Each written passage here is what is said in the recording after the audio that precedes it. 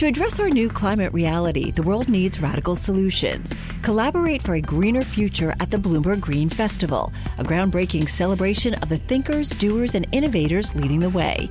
From design and culture to technology, science, and entertainment, hear from inspirational speakers and immerse yourself in climate solutions. July 10th through 13th in Seattle. Title sponsor, Amazon. Get 20% off using promo code Radio20 at BloombergLive.com/greenfestival. I take full responsibility for everything this government has been doing in tackling coronavirus, and I'm very proud of our record.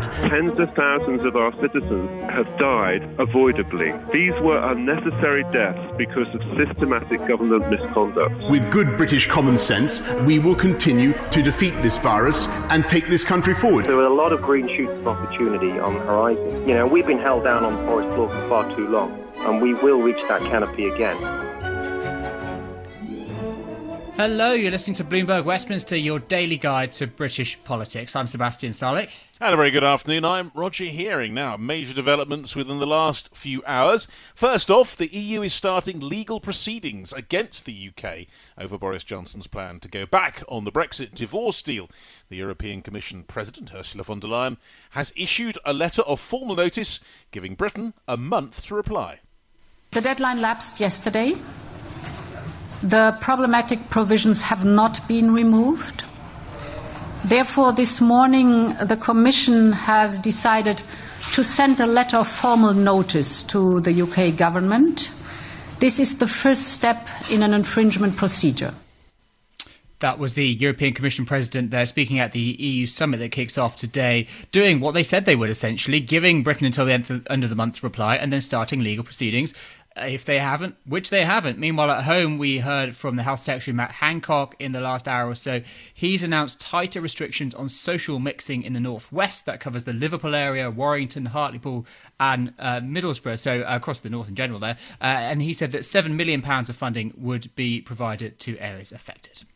Right, well, let's pick up on some of this with our guest today, Bill Esterson, who's Labour MP for Sefton Central and also Shadow International Trade Minister. Bill, welcome to the programme. Thanks for being with us today. We'll talk about what's been happening on Merseyside in just a moment. But first of all, that line from the EU, throwing down the gauntlet to the UK, really. What do you expect to happen next? Hello there, Roger and Sebastian. Thanks very much for inviting me on the show. And we had this remarkable situation where the UK government has decided to break international law on an agreement that it negotiated, it signed, it put to the British people last year, and it put into law and confirmed in the set of the last few months that it was sticking to. But the reality is that both sides need to stop the posturing and the threats and get round the table and reach an agreement. And what would you like to see coming out of an agreement? Well, the British government and the EU signed an agreement that set out the basis of that agreement with the withdrawal agreement last year and the Northern Ireland Protocol. And we were told by Boris Johnson that it was an oven-ready deal, easiest in history to be signed. And that is the basis for the agreement. And that's what we need to get on and negotiate and reach that agreement on, because otherwise, it's creating enormous uncertainty for business and investors, and is having a profound impact on jobs in manufacturing and services, for that matter. And they need to end that uncertainty and reach agreement. The reality, though, Bill, is that there are a lot of sticking points still to be decided, not least state aid, not least fishing. Where does the UK have to give ground here? Well, that's what the arrangements were put in place to address, isn't it? That's why we had the joint ministerial council, and indeed, if needs be, a dispute settlement mechanism to resolve these things, including binding arbitration. That was all settled in the agreement that was signed last year and then went into UK law. So the procedures are in place to sort these things out. The fishing can be sorted out that way. The alleged problems with state aid and customs clearances similarly, and I think it was interesting in the internal market bill, but the claims of some kind of threat to goods travelling from Great Britain to Northern Ireland weren't dealt with in the bill at all. So it just suggests that it's just posturing by the UK government, and the posturing needs to end both from the UK and the EU, and they need to get around the table, because negotiations, people do make threats and sort of put things out in the public domain, and actually in private they need to get past that and sort this out. Yeah, but Bill, I mean, I understand your point about the mechanism for resolving this. But if you were in that room, if the boot were on Labour's foot at this point, would things like fishing be points you'd be prepared to concede on? Well, our priority, we're not in the room. We lost the election heavily. The government has no 80-seat majority. So our priority is to make sure the government keeps their promise to the British people, which is of this oven-ready deal that they promised as recently as last December and then put into law in January. So, our job now is to say, look, move past these divisions, stop reopening them, and get on and reach an agreement. And we're calling on the EU to do the same. I mean, actually, over the summer, the government did say that the EU was negotiating in good faith, and they repeated that only 2 weeks ago in the Northern Ireland Affairs Select Committee, and the evidence they gave there. So we know this is possible. We know there's a lot of posturing going on. And it really has got to the point where both sides have got to get around the table and sort this out, because there isn't very long left, and jobs depend on it. And frankly, there's a much bigger problem with the pandemic, which I'm sure we'll come on to talk about shortly, that the government needs to focus its energies on. So let's get this agreement sorted out so we can focus on saving lives and getting the economy back on a sound footing by getting the right measures in place to deal with coronavirus. And what about this report? I don't know if you've seen it, from Ernst & Young, talking about the sheer amount of city jobs being transferred out of London and to European hubs like Dublin, like Frankfurt. Is there any hope of Britain winning those sorts of jobs back? It's a huge financial centre, as we know, London, and Britain can't afford to have that eroded. Yes, and I think manufacturing and services, the same point applies. That's why it's so important that the government and the EU work together to get an agreement as quickly as possible. Our financial services, the City of London, our professional services more widely, are fundamental to our economy. So it is really, really important that the sticking points are sorted out so that we can move on and, as I say, concentrate on the pandemic. But the sticking points need to be sorted out. You're quite right to raise that. But that's what has to happen in the negotiations. So no more posturing, get it sorted. All right, well, you mentioned how important the other big crisis at the moment is, and of course it is, not least for you, of course, being a Merseyside MP. You know now what's happened, that the Health Secretary has extended the quite harsh lockdown that we saw in the north and east of England towards the northwest, including, I imagine, your constituency. What's your response to the tightening of measures there? Yes, they are. They are harsh restrictions, and it's going to cause increasing concerns, particularly in hospitality, but more widely than that. But the reality is, when we've got a rapidly escalating number of infections, and we're now seeing people going into hospital, including into ICU, sadly, that's going to lead to more people dying. The government needed to take action. So we had the Merseyside MPs had a conversation with the Junior Minister, Helen Whately, last night. Some of my colleagues were able to join her again this morning, shortly before the Health Secretary, Matthew Hancock, made the announcement to the House of Commons. And the points that we've made to the government are they need to tell the public, as well as us, what the evidence is for these restrictions. So they're saying households shouldn't meet with other households other than outside. Pubs can only be open if they're serving food at table. Restaurants, similarly. Otherwise, it's takeaway only. These are quite significant changes, and they're going to have an economic effect as well as hopefully doing something about health. But there's been a loss of trust. And that's in a decline in compliance from people. And I think a lot of it comes down to poor communication from government. So, we saw this a bit the other day with Boris Johnson not knowing what the rules were in the North East when he was asked about it, and similarly with some of these other ministers earlier in the day. There needs to be absolute clarity, and there needs to be an explanation of why the government is doing these things, why they think they're going to work, And if they do that, they've got a chance of people doing what they're asked to do, because in the end, that's crucial to getting the kind of changes and reduction in infection that has led to this point. And, I mean, on that, what about the COVID powers yesterday that Labour voted with the government to extend? Why did you not side with the Lib Dems and not back those measures? Well, we abstained on it, actually. I mean, we do have grave reservations about the lack of scrutiny for precisely the sorts of points I've just made, that we need to see the evidence so that we can command public support, and that does include scrutiny in Parliament of what the government is proposing. And the Speaker of the House of Commons, Lindsay Hoyle, made that point in the statement he made before Prime Minister's questions yesterday. The government needs to be much better at bringing these regulations to MPs and peers for proper scrutiny rather than doing it after the fact. The problem was yesterday that if these powers hadn't been renewed, it would have restricted the government's ability to do things very quickly. So we didn't think it was right to block them outright, but we have made our reservations clear, and we expect the government to do better in bringing forward new regulations in future. Yeah, but I mean, you by implication, by doing what you did, you are kind of saying you kind of approve of the way the government's handling it, and that's the message the public will take.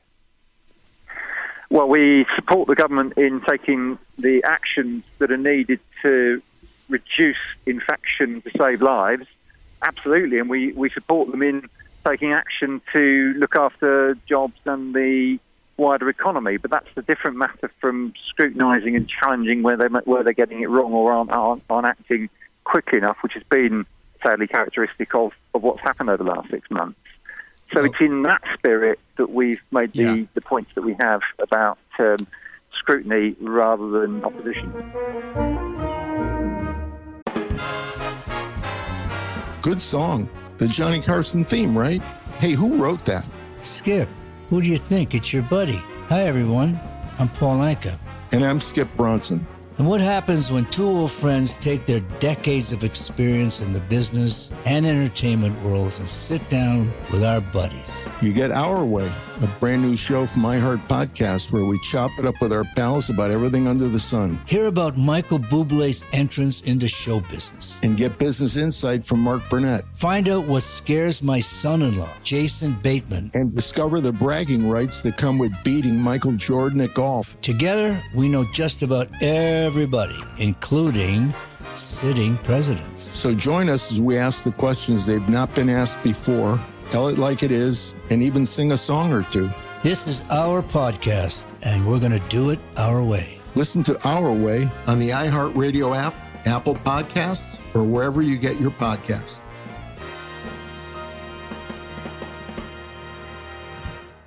Let's have a look at what else is making news in the world of politics. And Roger, we start with a bit of good news. Well, yes, at least on the surface, signs that restrictions are helping slow the spread of the virus, according to a study by Imperial College London, Ipsos Mori, who tested more than 80,000 volunteers as part of the country's biggest survey into COVID. Now, the results show the R rate, remember that, which measures how many people each infected person passes the virus on to.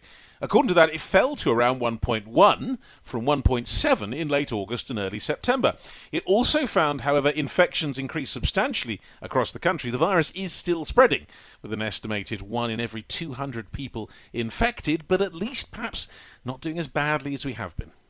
Yeah, I'll take any positivity I can get at this stage. And then we talked a bit about the rules, the way of differentiating what you're meant to do in different parts of the country. The Eye now reporting that the government is considering a 3-tier system to simplify those local lockdowns. It could see areas in England classified from Tier 1, which would be the tightest restrictions, places like Bolton, Tier 2 for less tougher measures, and then Tier 3, which should be the rest of the country that's not under local lockdown. That comes amid concerns that the current system is maybe a bit confusing, and then you had even the Prime Minister getting caught out earlier in the week. So maybe, I don't know, just maybe that proves the point. Yeah, but if they spent as much time working out the different tiers as they do actually working out what to do, perhaps things might get better. But what about migrants? Well, it's been another day, another eyebrow-raising story from the Home Office. Now, you probably remember yesterday, civil servants apparently had been considering sending asylum seekers to the South Atlantic, to Ascension Island, immigration centres there. But now, apparently, according to the Times, the government is considering processing migrants on disused ferries moored off the coast of Britain. The Mail says they could be built on the Isle of Wight, the Shetlands, or indeed the Isle of Man. The FT adds that one abandoned idea for reducing migrant numbers included using boats with pumps to generate waves that could force small boats back into French waters. I mean, that's never going to go wrong, is it? That, of course, was scrapped because of the risk of capsizing the boats. Yeah, a weird one, that is. I'm no opponent of blue sky thinking, but the risk is always that you get briefed against and it all ends up in the papers and sounds ridiculous, which, of course, this does. And then that EY report that we mentioned briefly with Bill in the first part of the programme, financial services firms operating in the UK shifting about 7,500 employees and more than £1.2 trillion of assets to the EU ahead of Brexit, with more likely to follow in the coming weeks. That's the core finding of this report. So EY is tracking 222 of the biggest financial firms with significant operations in the UK. It found that the finance industry has added 2,850 positions in the EU since the Brexit vote. Dublin, Luxembourg, Frankfurt, they're the biggest gainers, as you might imagine. The issue here, of course, is that companies in London lose their passport to offer services across the EU from next year. They're going to have to rely on the EU granting what we call equivalence, and that is not guaranteed. So they're trying to get ahead of all of this and cover themselves, basically, before those agreements are torn up and the replacement might just not be satisfactory. Yeah, and because we don't know what's coming, that's half the problem at the moment. And that, of course, is reflected in today's news, which is that the EU is starting legal proceedings against the UK over Boris Johnson's plan to go back on the Brexit divorce deal. Well, the EU has nailed its colours to the mast. It said that it is beginning legal action. We heard that from Ursula von der Leyen earlier. Joining us now is Dr. Alan Wager, Research Associate at the UK in A Changing Europe. Dr. Wager, thanks for being with us this morning. OK, what does this actually mean, this legal position? Apparently the UK has got a month to respond, but I presume everything is going to be sorted out fairly soon anyway, one way or another, no deal or deal, so perhaps that becomes irrelevant.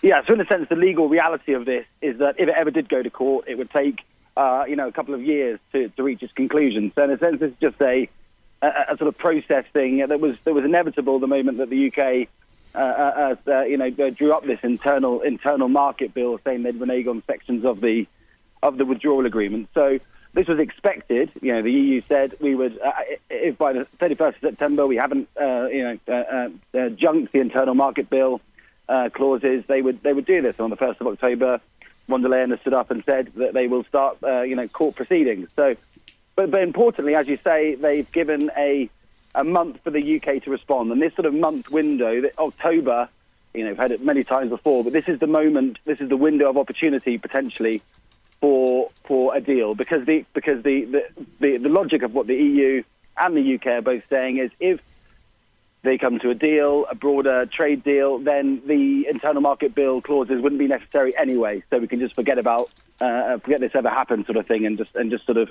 move to the future. So it's really a case of it's really ramped up the pressure in October to try and reach some sort of agreement for the future between the UK and the EU. And in terms of the process then, what jurisdiction does this fall under? What is the logical conclusion? I remember from studying international law that a lot of it is pretty fluffy. Yeah. Well, I'm no international. I'm no international lawyer. So you might know better than me. But essentially, this would go to the ECJ as part of the agreed terms of the withdrawal agreement. This is the process that is contained within the withdrawal agreement. If disagreement between both parties escalates, then it goes to the ECJ. So in that sense, it's all part of and parcel of the processes that are within the withdrawal agreement. So, as you say, this isn't really necessarily that unexpected. This is the natural course of things. That the EU, as a legal order, is reaching for the next stage of the process as contained within the withdrawal agreement. But to some extent, I guess it's kicking things into the long grass, because the grass is getting extremely long right now. I mean, if this whole process is delayed anyway because the internal markets bill which all this focuses on, is now in the House of Lords being dealt with there. Many people think it'll be absolutely savage before it comes back to the Commons, and that in itself is going to take a very long time. So a lot of things being kicked into the long grass by the sound of it. Yeah, basically everyone, the House of Lords won't be able to meaningfully amend this bill and bring it back to the House of Commons until November anyway, which again creates this window of opportunity in October for a trade deal to unlock things. But we are in danger of having a situation of being in a sort of catch-22 here, where the UK says, OK, if we reach a trade deal, we won't need the internal market bill. And the EU says, well, if you keep this internal market bill, then we don't trust you to go to reach a trade agreement. So we could end up in a bit of a sticky situation, because the two things we are lacking are time, in the sense that it needs to be wrapped up by the end of October. Both Boris Johnson and the European Commission and the negotiators agree that we need a deal by the start of November. And trust. We don't have very much trust on either side of the negotiations at the moment. I mean, what we do potentially have is the political will to make it happen, and that's why at the moment, people that are watching these negotiations are in a set of, at one moment you say it's 60-40 likely for a deal, at one moment 60-40 against, because so much of this comes down to, will Macron agree to a deal on fish, or will Boris Johnson's political incentives push towards a deal? A lot of this is now coming down to politics, despite all the legal talk today.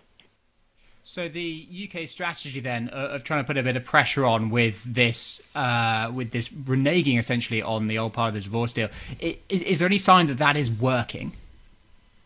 Well, yeah, there is potentially a sign that's working, because it is pushing the European Union towards a sort of compromise position, and the compromise position is a negotiated deal. So in that sense, and I've heard sort of Labour MPs sort of admit this in private. It has had the effect that the UK wanted, and the UK government wanted, in the sense of it has increased the incentives for the EU to reach a deal, and the compromise position has moved slightly towards the UK. And that's not to say that the compromises that will need to be made in the next sort of few weeks won't be mainly made by the UK, but it is to say that the UK government's willingness to sort of act fast and loose with the withdrawal agreement has sort of upped the ante in these negotiations and made it more likely that the EU will essentially come to some sort of negotiated agreement.